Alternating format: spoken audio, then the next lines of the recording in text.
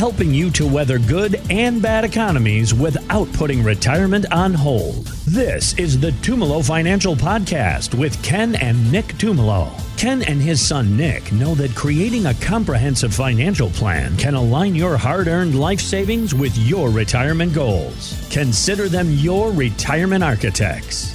Now, the Tumalo Financial Podcast with Ken and Nick Tumalo. We're going to start with a hot topic today, Ken. The Biden administration has changed the rules about mortgage fees. Critics say they're punishing house hunters who have worked hard to keep good credit. So here's the bottom line. The rules raise the fees on those with good credit scores while lowering them on those with not so good credit scores. And a lot are saying it's another example of Washington being unfair. So it kind of sounds like taxes here, Ken. How do you stay informed about tax law changes? You couldn't have picked a more controversial subject. I know. It's a hot topic.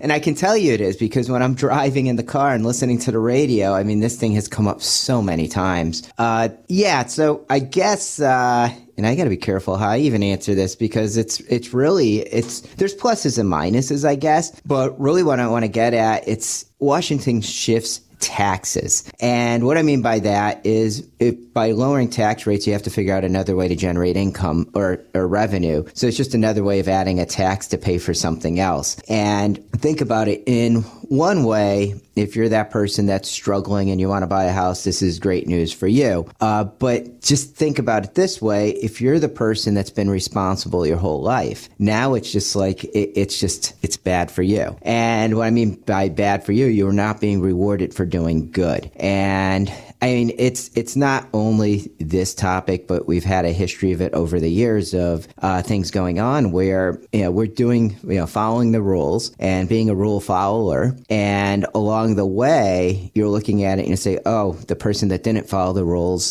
they're getting this. How come? It's just not fair. I should be the one being rewarded. I think, and I'm hoping, that even though this rule came out, that the banks and the mortgage lenders will still give benefits to the people that have done the right things. And if you're a mortgage lender, or actually, I'll just say you, Allie, if someone came up to you, and I came up to you and I wanted to borrow $100 from you, and you knew that I had a history of always repaying the money to other friends, would you loan me that $100? Sure, absolutely. Yeah. So now, let's say I came up to you and I wanted to borrow $100, but everyone else that you work with says, hey, Ken always borrows money from me. He never gives it back to me. It's like I'm just handing him money. Would you even want to loan me money? I would avoid you like the plague.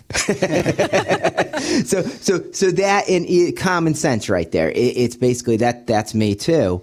So now think about it. These lenders out there, even though they passed this law that they're trying to be favorable to people that just have bad credit scores, do you think they're really going to follow what the Biden administration wants them to do? I don't think so, because as a bank, you still owe it to the shareholders to build that business, to create revenue, to do good things that are actually business friendly. You don't just give away money and then basically the revenue goes down, share prices go down.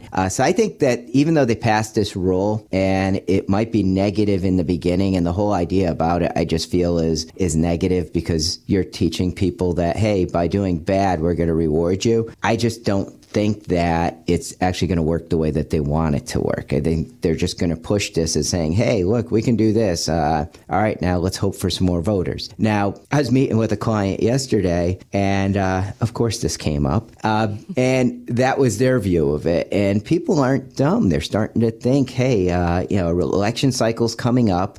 Things are going to be thrown out there. All these give-me's make it look really good, and they're hoping to be reelected. And no different than, and I'm going to go off topic a little bit, no different than, and you're going to start thinking, oh yeah, Ken's so negative about this stuff. And I'm not. It's really about earning things in life. Growing up, I played baseball, not up in the major leagues or minor leagues or anything like that. It's just little league baseball. And so through age like 16 or 17, I played baseball. But in order to earn the time to play a position, you had to put the work in.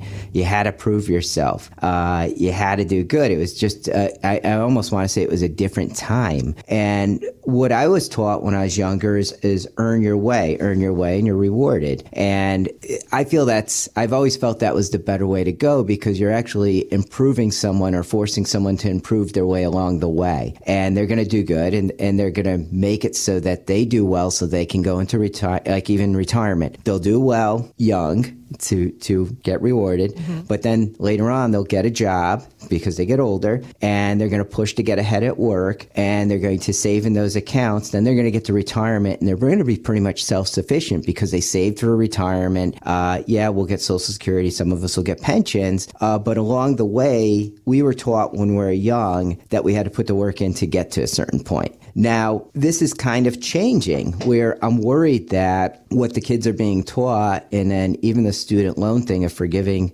student loans, now we're teaching, okay, well, you don't have to put the work in to get stuff. You're just going to get this no matter what. And I actually saw that changing down. I down in even Little League level. I coached for about 13, 14 years, and I saw over time a change. And when I first coached, it was about competition, and I still was pretty fair to the kids about who was playing, but I wanted them to earn some of their positions and earn their time on the field. I guess I want to put it that way, because I felt it was a life lesson too. And I wasn't mean about it. I was just, I put the extra time in working with those kids that needed a little bit more help to get them to that point. But the thing is I felt like I was giving them a life lesson. So fast forward early on, I've got 3 kids.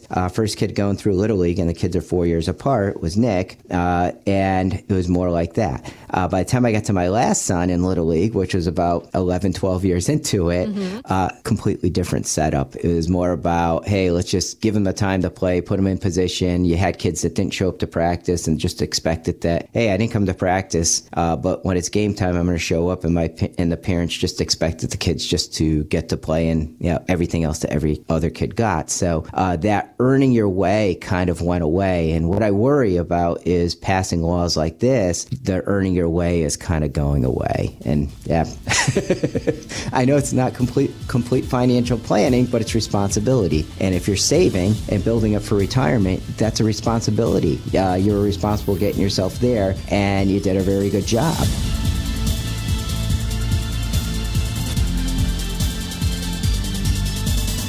Investment advisory services provided through Tucker Asset Management, LLC, a registered investment advisor. Tumalo Financial is independent of Tucker Asset Management.